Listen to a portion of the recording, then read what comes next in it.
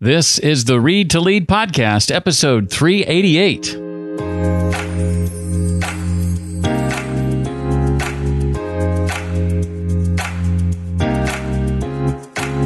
Being able to put yourself in someone else's shoes and really intelligently imagine their experience and feel it, that is empathy. And that is a skill that can be cultivated. It's not just an on or off switch. It's something you can actually choose to lean into and to get better at.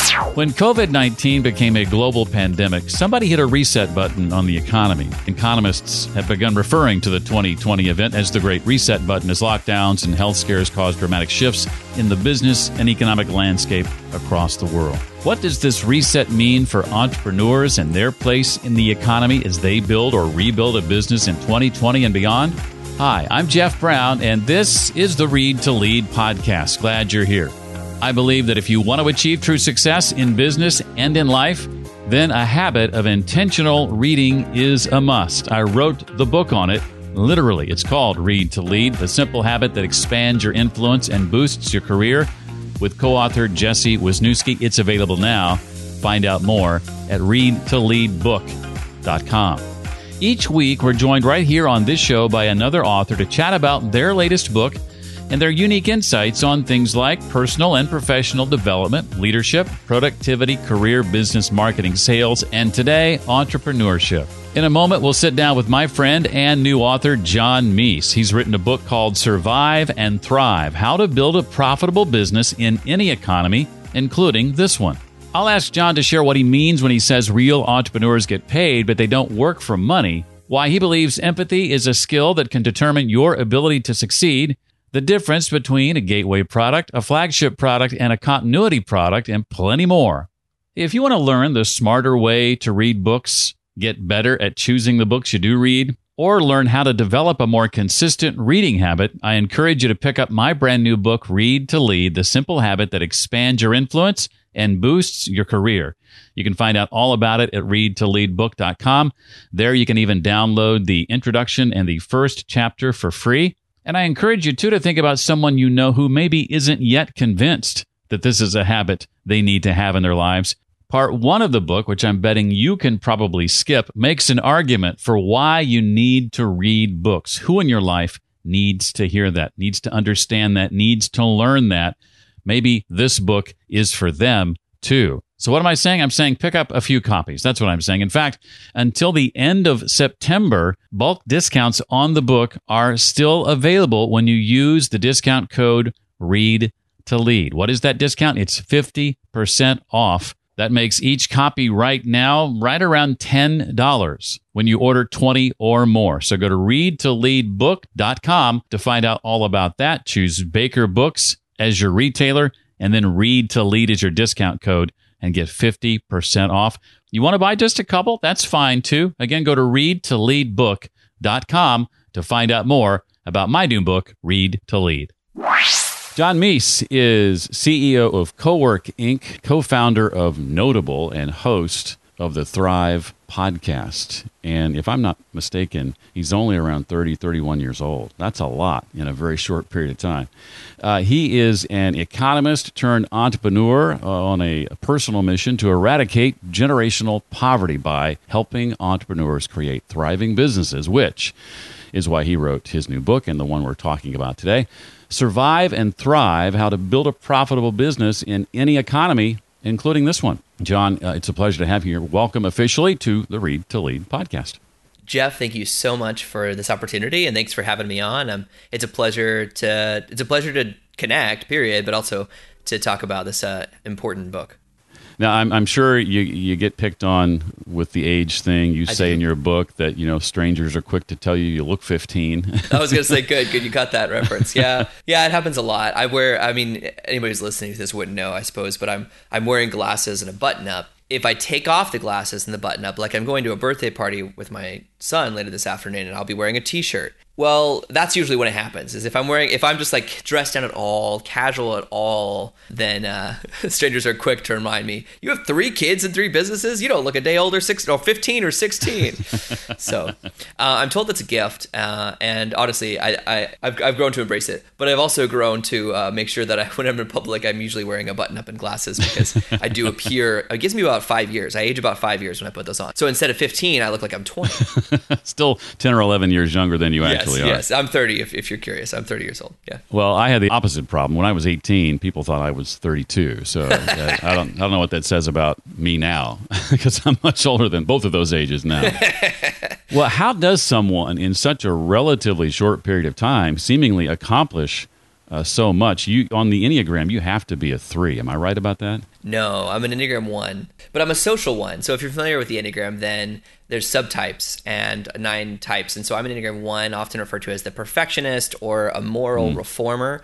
But the social subtype means my energy is sort of outward looking. In other words, I don't just want to do the right thing like a perfectionist. I want to help you do the right thing because it's outward facing energy. So that's me. Yeah. I am often pegged as a 3. I think probably because I've worked with so many Enneagram 3s and there are so many in the like podcast and blogging world. I think more than any other type. I love that here you are at 30 years old. You've got your first book out. I'm sure it won't be your last. What's the whole process up to now been like for you? I was talking to my wife about it this morning, actually. By the way, that's another thing I do whenever I have conversations. Pretty early, I reference my wife and my kids. It helps people date me. So that's no, but I was genuinely talking to my wife about this morning. It's weird. It's like it's a combination of it's exciting, but it just feels like it feels like it's meant to be. Okay. And so there's an element of like I feel like what I've done actually is I feel like I've finally accepted the role that I'm supposed to play in this life, in this world. That it's sort of like up until now I've been kind of goofing around, and now I like actually am doing my job, which is that I'm an author. That's what it feels like. It feels like I've actually just said, okay, I'm an author. And I'm excited to do it. And it was a lot of work to write this book, as you know. And I've already written the second one. So I'm addicted to it now. John will apparently be making a second visit on the Read to Lead podcast in the not too distant future. So, well, let's dig into some of the book here. Sure. And I want to have you talk a bit about what you call the entrepreneur's paradox that you introduced right away in the first chapter. What do you mean when you say that real entrepreneurs get paid, but they don't work for money? Yeah, I mean, this is something, I had to learn early on in business, and a lot of business owners really struggle with this. It's this weird paradox, right? It's not a contradiction.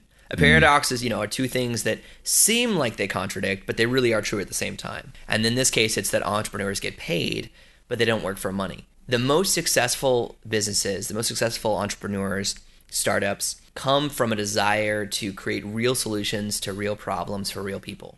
Those are the most successful entrepreneurs. And so if you want to start a business, you need to get clear on the fact that your job is to solve real problems for real people. And the solutions are typically your products or your services.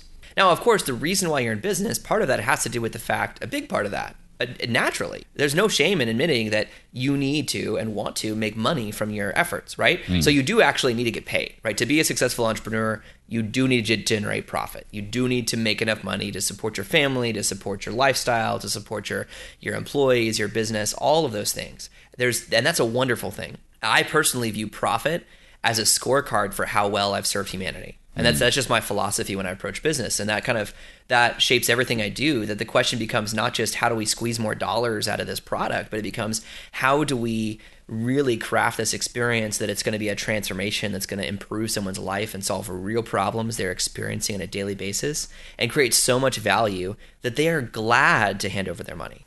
I like this. Rabbi Daniel Lapin talks about how he refers to dollars as certificates of appreciation with presidents' faces on them. And it's just like when someone gives you a certificate of appreciation with the president's face on it, that's a wonderful feeling. So that's what I mean when I say real entrepreneurs get paid, but they don't work for money. In one of the examples in the book that you just reminded me of, where you talked about how you gladly gave your money to this company, and that was when you discovered the Dollar Shave Club. Yes. Yeah, and you estimated you've spent maybe $1,000, maybe more now since the book's No, I looked it up. I spent over $1,000 with Dollar Shave Club. And it's in their name too, dollar. Right, so their promise early on was pretty alluring. It was like for $1, you can get a very simple razor that does one job and solves a real problem in your life. And the real problem in your life, here's the real problem for me. The real problem I have is that just enough hair grows out of my face that I need to shave on a regular basis, but not enough to rock the glorious beard that, Jeff, you are right now. So that's my problem. And I'm sure I'm not the only guy who's done this, or gal, walking down a line looking at the dozens of razors and the 17 different kinds of shaving cream and going, oh my gosh. But you're walking through with this sort of like false confidence. Like there's people around you. You're an adult. You want them to think you know what you're doing. So you confidently grab a razor and walk out, and then you don't really know what you're doing. I mean, and a lot of these businesses, so those aren't startups. Most of those razor and companies, I mean, these are businesses that have been around for a long time. And at this point, they don't have entrepreneurs at the helm. They have optimizers who are saying, if we have 17 different versions of this product that lasts 2 months and needs so many extra placements, then we can optimize ROI. And so they're just creating more variations of the product, hoping that you'll buy more of them. That's not solving a real problem. Right. Dollar Shave Club said, here's a real problem. And by the way, it's a subscription product where they automatically deliver it to your house every time you need a new razor blade. And so it's genius. And then along the way, they started saying, oh yeah, by the way, you probably also need some nice shaving cream. We got some of that. Here's a sample. I liked it. I got some of it, et cetera, et cetera. But all of that came from them solving a real problem in my life. And those are the best businesses.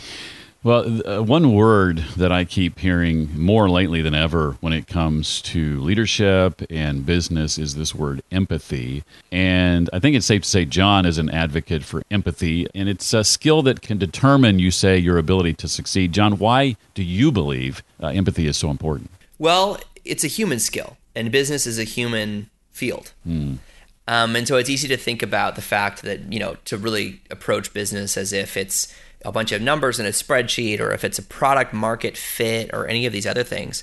But the reality is, once you get clear on the fact that your business is built on creating a real solution to real problems for real people, well, then the next question is, who are the real people that you're going to serve, and what are their real problems? And I don't just mean you can, from the outside, look and say, well, here's all the problems in their life. I mean, how do they feel it? How do they experience it? When they wake up at 2 a.m, staring at the ceiling, dreading a problem in their life that they're worried about, what is it? What kind of words do they use to describe that? Being able to put yourself in someone else's shoes and really intelligently imagine their experience and feel it, that is empathy. And that is a skill that can be cultivated. It's not just an on or off switch. It's something you can actually choose to lean into and to get better at. And so, yes, I refer to it as your empathy advantage. That if you're an entrepreneur who's willing to cultivate your empathy advantage, that's how you'll succeed. That's how you'll succeed in business, is by being able to stay in touch with how your customers' lives are affected by your products or lack thereof. And that leads me to the question I wanted to ask next that I think is directly related to this, and that's the importance of the transformation, to use your word, when selling your solution to a problem. Talk a bit about what you mean by transformation and selling to that. And secondarily, how do you price products based on transformation? I mean, the first thing I would say is that this is just how we buy things. As humans, we are, selfish isn't the word, but we're self-centered, right? Because literally our self is at the center of our universe. Sure. We see the world through our own eyes. We feel the world through our own hands. We think about the world through our own brain. And so because of that, when we're looking around at products or services we're thinking about buying, even if we're thinking about buying a cup of coffee, what we're doing subconsciously or even consciously is buying a better version of ourselves, of our life. It's by saying, oh, by buying this cup of coffee, I'm going to have more energy, or I'm going to get to enjoy the taste of this. Or this is an excuse to sit down with a friend for a conversation over a shared drink. Whatever it is, you're buying that transformation. The transformation could be as small as saying, I have an extra dose of caffeine that's going to last me 4 hours. Or it could be something more life-changing like therapy, or even going to church. I mean, even going to somewhere like church is still a transformation. You're buying it with your time, right? Most churches, to my knowledge, don't actually charge for it. But you're at least, it's a transaction in that you're spending your time and your energy to go there for some sort of transformation. Whether that's an experience or a spiritual transformation, whatever that may be, these actions we take are typically can fall into one of 3 categories, that we either want to become healthier, wealthier, or happier. I mean, those are essentially the 3 very broad categories that our action can be characterized in. Now, of course, there are plenty of things we do that actually make us less healthy, less wealthy, and sad. So it's not that we're always making the positive choices all the time. But what I'm advocating is that you're helping people make positive choices in your products. Don't sell things that make people less healthy, less wealthy, or less happy. So that's what I mean about transformation. And then secondly, how you price based on that, I will say that's more art than science. And so there's no really, I wish there was a magic formula for how we could do that. And there isn't. But there is one back of the napkin formula that I found works pretty well. And so I think this is a good starting place, but don't feel like you're tied to this. And that's that, what I love in the businesses that I've both built myself and then worked in is when you get raving fans, when you're able to give someone transformation that's worth about 10 times what they paid. In other words, if someone is coming into, the easiest way to look at this is like a financial services or marketing thing because there's dollar to dollar. But if someone's paying you $1,000 to help them with a marketing campaign, and because of your help, they make an extra $10,000, that's a phenomenal deal for them and for you. And so therefore they're more likely to be excited about your business, to love doing business with you. If someone pays you $1,000 and you help them make $1,000, that's a waste of time. But unfortunately, when we take that out of marketing and just put that in other fields, a lot of people approach transactions as if it's a one-to-one relationship, as if, okay, you paid me for $5 worth of clothing, so you're getting $5 worth of clothing, like a crappy t-shirt. It's like, well, that's a waste of time. There's no relationship built there. Yeah. We don't owe each other anything after that.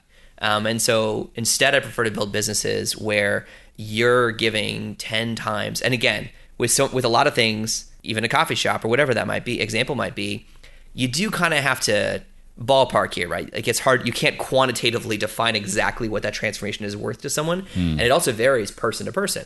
But if you can structure it with that concept of saying, look, I'm trying to craft an experience that's worth 10 times what someone's paying me, then you'll have customers lining up to give you money. Well said. I want to take a detour here for just a second. Please. You've been a part of quite a few online businesses. There's, you co-founded Notable WordPress theme business. You were dean of Michael Hyatt's Platform University for a time. You've got the Thrive School podcast. But then a little over a year ago, you launched a co-working space, something that I had wanted to do myself and never got off the ground. But so you launched this co-working space in your community, near where I'm at right now, Columbia, Tennessee, called Co-work Inc. But like less than, 58, 60 days before COVID was confirmed in your community. Yeah. How did you navigate that? And talk about where you're at now, being on the other side of it, I would assume. Sure. Yes, well, I'm currently talking from that co-working space, so spoiler alert, it's still here. But we did have our grand opening January 15th, 2020, which was, in our community, that was 58 days before we closed because we had COVID-19 in our community for the first time, and then we had a lockdown in our state, and so our business was closed for 48 days after being only open for 58 days. Not a great start. And when we reopened, we said, okay, everybody, we're back. Do you want to leave your house and come work with other people elbow to elbow? No, the reality was we didn't send that email. We didn't tell people we were back, but as soon as the lockdown lifted, I recognized that it was just the wrong season for the co-working side of the business because people were still scared, people were still at home. Some people were desperate for a place where they could get work done because the office was closed, or they were full-time traveling salesmen who were pulled off the road, or they were college professors who were trying to teach a class remotely, and they needed a place where they could do that. So a lot of those people became our customers for that season of time. Now, as we're talking, we get calls or emails nearly every day of new members coming in to use the space from all different walks of life, entrepreneurs seeking community, remote workers or software developers that just need a focused place to work outside of the home, especially during the summer when the kids are home. So that's going well now, but in terms of what we did at the time, from the beginning of this business, it'd be easy to say, well, what do we do? Okay, well, we're a rental company, right? We resell office space. We get this big lease and then we sublease little spaces. It would be easy to say that, but I didn't say that. Instead, in our starting document for the company, we said we help entrepreneurs create thriving businesses. One of the ways we do that is through this co-working space. But as soon as the co-working space was a non-option, we went back, you go back up to that purpose statement. Yes. And said, why do we exist? Okay, well, what do entrepreneurs need right now? Oh my gosh, our community is filled with small business owners who are hemorrhaging money, trying to figure out how to succeed. And so there were a few businesses in town that were doing really well. So we got them to actually pay us to write sponsorship checks so that we could do training programs. And I actually didn't teach it. I had other local business leaders come in and teach a training program called Rebuild, where we worked with local business owners to help them rebuild their business after the lockdown and coming out of that and kind of redesign their product offerings. And so we saved local businesses. Now, we couldn't save them all. There were a couple that ended up having to permanently close, but we came back to that purpose statement of why we existed, and that became the focus. During that time, I also locked myself in my room, in my office, to write the first draft of this book because I recognized that the long-term implications of the economic crisis we didn't really understand yet, but that we needed a solution. We needed a playbook or how-to book to build a business that could succeed in any economy, no matter what's happening that's outside of your control. And so that's when I started interviewing a few dozen of my mentors, people you know as well, Jeff. I mean, I interviewed Ray Edwards, Pat Flynn, Michael Hyatt, Mike Michalowicz, many, just dozens of these mentors. And ultimately, those became episodes on the Thrive School podcast. But to start, they were just interviews where I was saying, what's working, what's not working, what do we need to do here? And I distilled all that down, pulled out the common themes, and ultimately that became the book. I mean, that's where Survive and Thrive came from. I really like this idea you touched on of what your real purpose is. It wasn't to sublease office space. You were well positioned then, I think it sounds like, to make some quick shifts. You were more agile because you knew at the end of the day, this is our purpose, and this is one way. This office space is one way to do that, but what are the other ways? And to find local businesses who could sponsor these classes so these other businesses who are struggling could come for free. I mean, that's just awesome. I just really love how you've worked through that. Very, very wise. Thank you. For a 30-year-old. No, I'm just kidding. I'm teasing. No, you're wise, period. We'll just leave it at that. Wise, period. Thank you, Jeff. We were talking earlier about the Dollar Shave Club. You've spent a fair amount of money with them, and the reality is that dollar razor or that dollar subscription, that's just one of the options. That might be the gateway product, perhaps. Talk about the importance of having a gateway product, a flagship product, a continuity product, et cetera. The reality is it'd be easy to think when you want to grow your business, you either need to, do more marketing or create more products. I mean, those are kind of like the things people do. But the reality is, what I'm teaching is that you really only need 3 core businesses to succeed. Can you have more? Yes. But you really only need 3 core products. I said businesses. You don't need 3 businesses. Just because I have them doesn't mean I endorse that. It's a horrible idea. You should have 1 business with 3 products. But three core products in your business. You can have other products, but they need to relate back to these 3, and I'll explain why. The first is called your gateway product. Now, as Jeff, you mentioned, for Dollar Shave Club, this is their $1 razor, right? Where it's designed to be a painless purchase that allows someone to really just take a small risk, a small bet with your company, and to give you as the entrepreneur a chance to exceed their expectations. Like if you have an online education business, then this might be like a little kind of like a mini course or an ebook or a cheat sheet. If you have a physical product business like Dollar Shave Club, it might be this small version of transformation, which for them is this little razor. It might be something else completely differently. So for Muletown Coffee, one of my favorite coffee shops right here in Columbia, Tennessee, it's their drip coffee. It's like a $2 cup of really good coffee that they not only roasted but then brewed right there in front of you. It's the gateway product. It's a painless purchase. If you're thinking, well, I don't know, I'll give it a shot, you try that out. The gateway product is not designed to make you as the business owner a ton of money. It's designed to give people a chance to become part of your universe and to take a chance on you. Now, the flagship product is sort of on the other extreme. The flagship product is like the full experience. What is the epitome of transformation if someone were to go all in with your business? Now, less than 10% of your customers in most industries are typically going to ever buy your flagship product. But it should probably be one of your most expensive products. And it's designed to, in a way, it actually is a way for you to cast vision, to communicate vision to your customers that your flagship product is essentially what a winning looks like, right? And for Dollar Shave Club, just because that example, I would actually argue their flagship product is probably their bath bag. So they have this bath bag they sell, which by itself is not actually complete. So it's actually not a complete flagship product because it's not the full experience.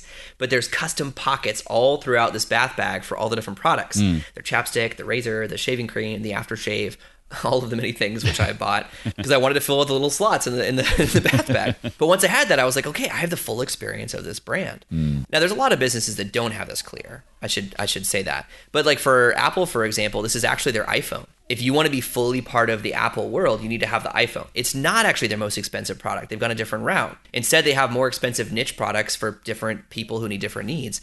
But over 60% of their revenue comes from the iPhone alone. And then that's not counting subscription revenue or App Store revenue that comes from all the other software they sell on top of that. So that's really what leads their business. Apple is known for the iPhone, and they have all these other things. You don't need to have all the other things, though, is what I'm saying. But the third category is your continuity product. And so this is a subscription product. It's a month-to-month thing, or it's a renewal of some kind.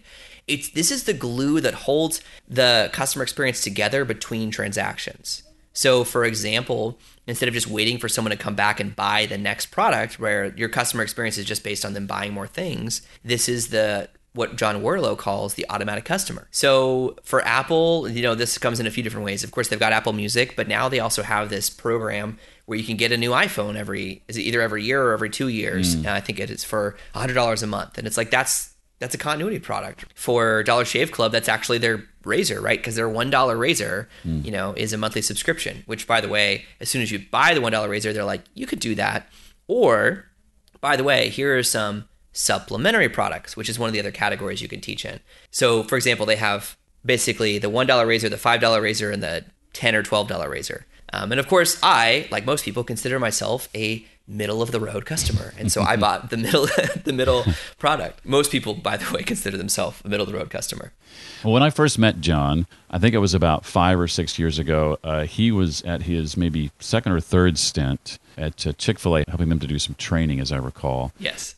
John, what did you learn from your time at Chick-fil-A about the power of what they call above and beyond that you still incorporate and teach today? Yeah, well, so Chick-fil-A has an incredible practice which they adopted very early from the very beginning of their company, which is this idea of second mile service. And it actually comes from Scripture. I couldn't tell you the exact verse, but I believe it's in Matthew, where there's a verse in Christian Scripture where Christ to his disciples says, if a man asks you to go with him 1 mile, go with him 2. Now, at face value, today, in 2021, we hear that and we go, okay, all right, sure. If someone asks me to go with him 1 mile, go with him 2. But at the time, it was ludicrous because what he was referring to, what we believe he was referring to, was there was a practice by the Roman Empire at the time where a Roman soldier, keep in mind, they had roads, but they didn't have cars, right? So if you're moving a Roman soldier from one outpost to another, they're carrying about 100 pounds of armor and weapons for miles, sometimes hundreds of miles. And so along the way, they're going to get tired. The Roman Empire, who's the occupying government at the time, doesn't want their soldiers to get too tired. So they had a practice that if a Roman soldier walked up to you and said, carry my pack, you were obligated to carry it for 1 mile and no longer. So you would carry a bag of 100 pounds of armor and weapons for the soldier who's part of the oppressive regime that's controlling you, right? That's controlling your life. And so that was an incredibly difficult, it's physically difficult, but it's also just emotionally difficult for your enemy to walk up to you and say, carry 100 pounds of my weapons, which are a reminder of the fact that I own you, essentially, and carry that for 1 mile. So when Christ said, go a second mile, everyone was like, what? No, 1 mile is hard enough. But that's why it's so crazy, because the idea, and Chick-fil-A actually produced like a whole mini movie about this to kind of like live action to kind of illustrate it, that the guy, the Christian keeps walking with the pack, and the soldier's like, what are you doing? Like, that was the mile marker. And he's like, yeah, I know. And he keeps walking. The soldier's like, no, give that back. Like, what do you, no, you fulfilled your obligation. What are you doing here? And, and the soldier is just in awe by the end of it, of the service.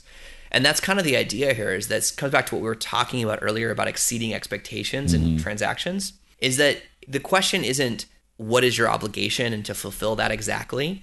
It's how do you go above and beyond expectations, because that's where satisfaction comes in. And I actually have a whole matrix in the book that shows the math of this, but the idea being that satisfaction is equal to reality minus expectation. This is a math equation. It's how my brain works. Just trust me on this one.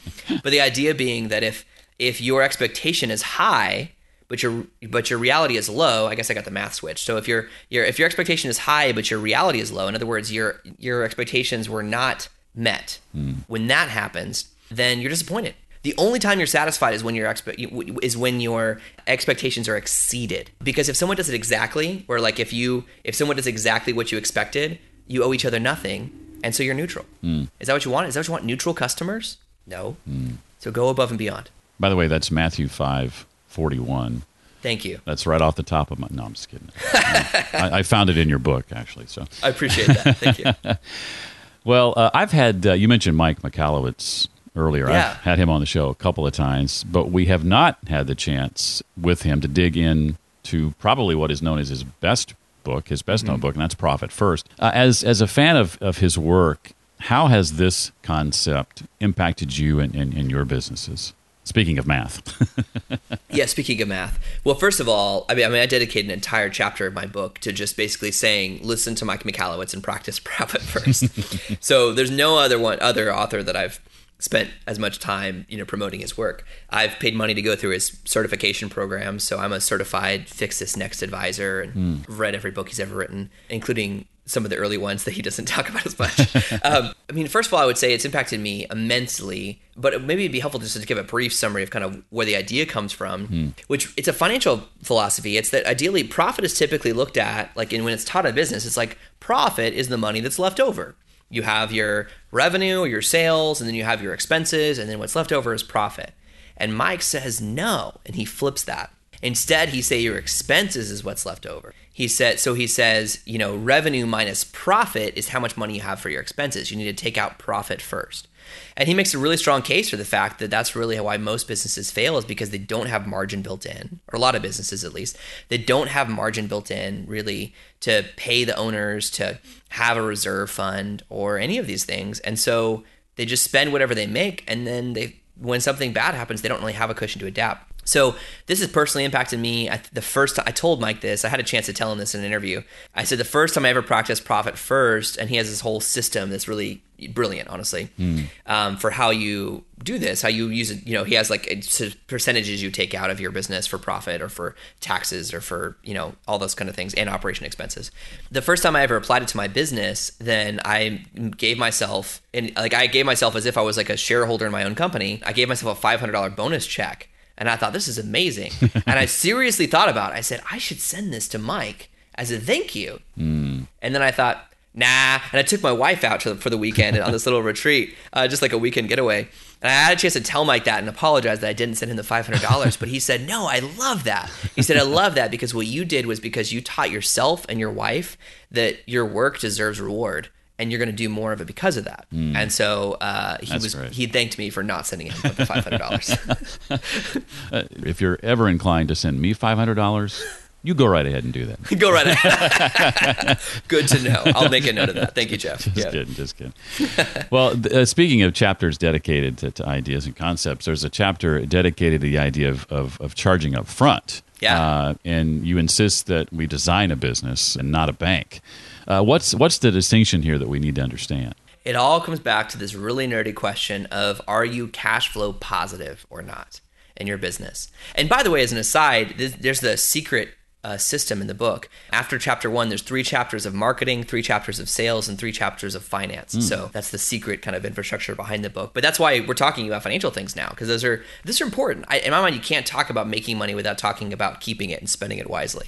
So we cover that as well. Basically, the idea comes down to the fact that there are expenses in your business. Maybe your time, and maybe if you're buying goods like coffee beans or razor blades, there's some expenses in your business. That's just part of doing business. But if you put all the burden on yourself to pay for all of the expenses and put in all the time for all of the work to create your products or services before you get paid, then essentially you're operating as a bank. You're financing your customer's transaction. And so the reverse of that is when a customer pays you up front. So this is the most straightforward with services. If you're a consultant, if you're a freelancer, you can bid a project. If you can get paid for the entire project in the front end and then do the work, then you're cash flow positive. Now, I also have several scenarios in the book of like, okay, well, let's just say your client's not going to agree to pay you for the whole thing up front. Typically, you can get many clients to agree to 50% up front and 50% on the back end, in which case that 50% on the front should be covering all of your raw costs, and the 50% on the back end may just be your profit off of that job. But at least if something goes south, you've already received that first payment. I hate hearing stories from freelancers who've done a bunch of work for someone and they got stiff. They didn't get paid. But that's in their control, because if you require payment on the front end, it's not going to happen. Now, in a product-based business, it can be a little more complicated, but it's the same idea. It's saying, when does someone pay you? At what point in the transaction? And you want to be as cash flow positive as possible. I've worked with clients where their business is not cash flow positive. And so they have complicated spreadsheets showing how like, okay, so we paid all this money for all this equipment and inventory right now. And then, 3 months from now, we're hoping enough people buy it that it pays it back. But if not, we have this big loan with the bank. Like they're actually not taking out their own reserves at this point. They're working with the bank. But banks operate on this whole philosophy. That's the business model of a bank, is to say, I'll give you money and charge a small interest rate. But banks even assume that between 1% to 10% of all loans will just fail. That's just built into their math. But are you building your business so that between 1% to 10% of your customers can just not pay and you're cool with that? Most entrepreneurs would say no. Then I would encourage you to become cash flow positive. Well, let me switch gears now. I've got a couple of questions I want to ask, Sure. not directly related to the book. But before I do that, anything else from the book you want to make sure that we know that I didn't ask about? Well, the age of information is over. I feel like that's pretty big. But, it's something that I cover right off the bat in the book in chapter 1. But, I mean, it's just we're shifting. The whole world is shifting from this age of information to age of insight. And that's not uniquely my insight. The World Economic Forum has been kind of beating this drum for a while, but it's a shift that I see happening where all of a sudden business is not about getting people access to supplies or information, because most products, like at my friends who own a coffee roasting company, I asked him, I said, well, how much coffee could you produce this year? He said, I don't know, probably about 30,000 pounds. I said, could you produce more? He's like, well, yeah, I guess we'd have to get a bigger machine. I said, okay, so then how much could you produce? All of it. We live in this world where supply is not quite infinite, but pretty close to it. And so now business is about owning demand and about communicating not information, which is sort of just like the chaos of all the facts, but just the distilled down insight of what are the 2 or 3 things that your customers need to know. And so people crave curators who can translate the chaos of information to just the 2 or 3 things they need to know. And that's going to be a shift that's going to continue to happen over the next couple decades that I think is going to be huge. That's part of the impetus behind launching the Read to Lead podcast, is helping people understand, well, what books do I need to be paying attention to? Whose books do I need to buy, et cetera? Well, speaking of books, as I watched the tour video this morning of you walking us through your co-working space, one of the things I noticed right off the bat is you've got a library there. Actually sell some books for entrepreneurs who use your space. I know you're a fan of books. Give us some insight into your history with reading, and how would you say it's impacted your success? More than anything else. I can't think of anything that's had a greater impact on me than reading. Wow. I started reading. So my mom has interesting philosophy. I'm her oldest child, and we were homeschooled, and that she didn't force me to learn how to read until I wanted to. And so I didn't actually start to learn to read till I was 7. Wow. But within a few months, I was reading chapter books, and by the end of the year, I was reading full-length novels. And then I spent most of my teenage years reading literally hundreds of books. Every once in a while now, I didn't keep track of them. So every once in a while now, we'll come across a book or someone will reference it. I'm like, oh yeah, I read that. I just devoured them. And so all fiction books, though. I didn't read nonfiction until college, and that was like a whole other thing. I was like, wait a second. You mean the secrets to all of the solutions to all of my problems were just sitting on the shelves this whole time? I totally get that. Yeah. So while I love fiction, that's where it started, I then began voraciously devouring nonfiction books. Specifically one book, there's so many books that have had a great impact on me, but a few that have had the biggest would be the book Platform, Get Noticed in a Noisy World by Michael Hyatt. I read that cover to cover on a flight to Alaska, to Anchorage. So it was a long flight. But I read that thing cover to cover, and when I landed, I realized everything has changed. My whole understanding about what I'm going to do with my life is different. And that's when I launched. I already had a blog, but it was called The Open-Minded Economist. No one knew who I was. That's when I launched johnmeese.com. That's when I really started building my brain around myself and building a platform. And then ultimately, it actually gave me a job because I ran Platform University for 3 years. But then the other book that's had the greatest impact on me has been Essentialism by Greg McKeown. Because everything I do... Actually, the original title to this book was called Essentialist Marketing. I still own essentialistmarketing.com, the domain. But it's the idea of saying, do less but better. Apply that to your business. So those are the 2 books that have had the greatest impact on me personally.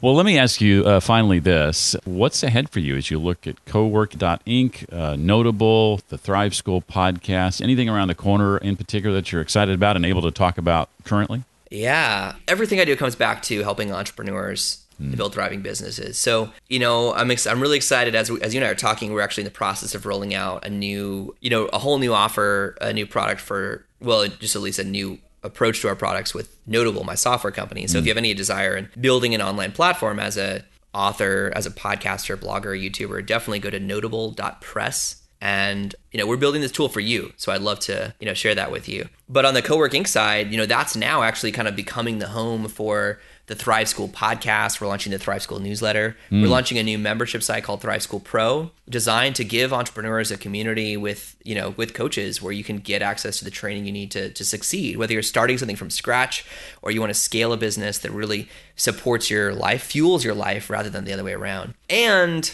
this is the one that I haven't announced anywhere. So this is the one that's like, all right, take a deep breath. But I'm launching a conference called Built to Thrive Live. Awesome. And we just signed the deal on the venue. So it'll be October 14th at the Mule House in Columbia, Tennessee. And it'll be, it's going to be a blast. And so we've already got some great speakers lined up, including a mutual friend of ours, Mike Kim, Joseph Bojang, Alex Sanfilippo, all be speaking as well. And it'll be the first conference. I've been the MC at conferences. I've been speakers at conferences, but this is the first one that's like, I'm hosting it and saying, welcome, come into my world, and we want to serve you.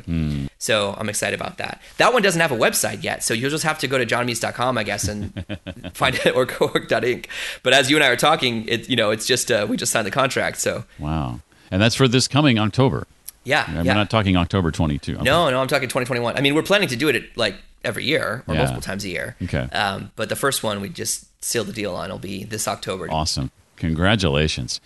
Well, the book we've been talking about again today is called Survive and Thrive, How to Build a Profitable Business in Any Economy, including this one. My copy is signed by the author and is even personalized. I suggest you search a version of that out for yourself as well. Find it on Amazon, everywhere books are sold. John, thank you for being here. Really enjoyed talking to you about your book. Oh, it's my pleasure. And I will say, if you go to surviveandthrivebook.com, there's some bonuses that go with the book. So if you order it, put your order info in there, you'll get some of those bonuses that will help you really put it to practice in your business. I hope that helps.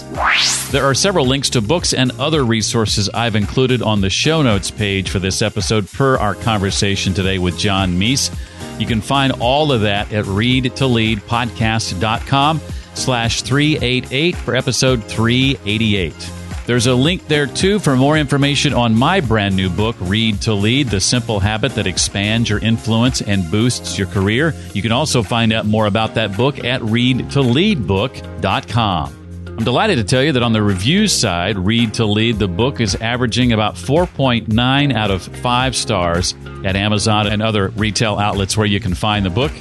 If you're one of those who's reviewed it, thank you so much for doing that. That goes a long way and means a ton. Again, more about the book at readtoleadbook.com. I'm looking forward to next week, as I'll be welcoming back for the third or fourth time, I've lost count, one of my favorite guests. Her name is Dory Clark. She's written a book called The Long Game, and she's here next week to talk about it. That's next time on the Read to Lead podcast. Well, that's going to do it for this week. I look forward to seeing you next time. Until then, remember, as always, leaders read and readers lead.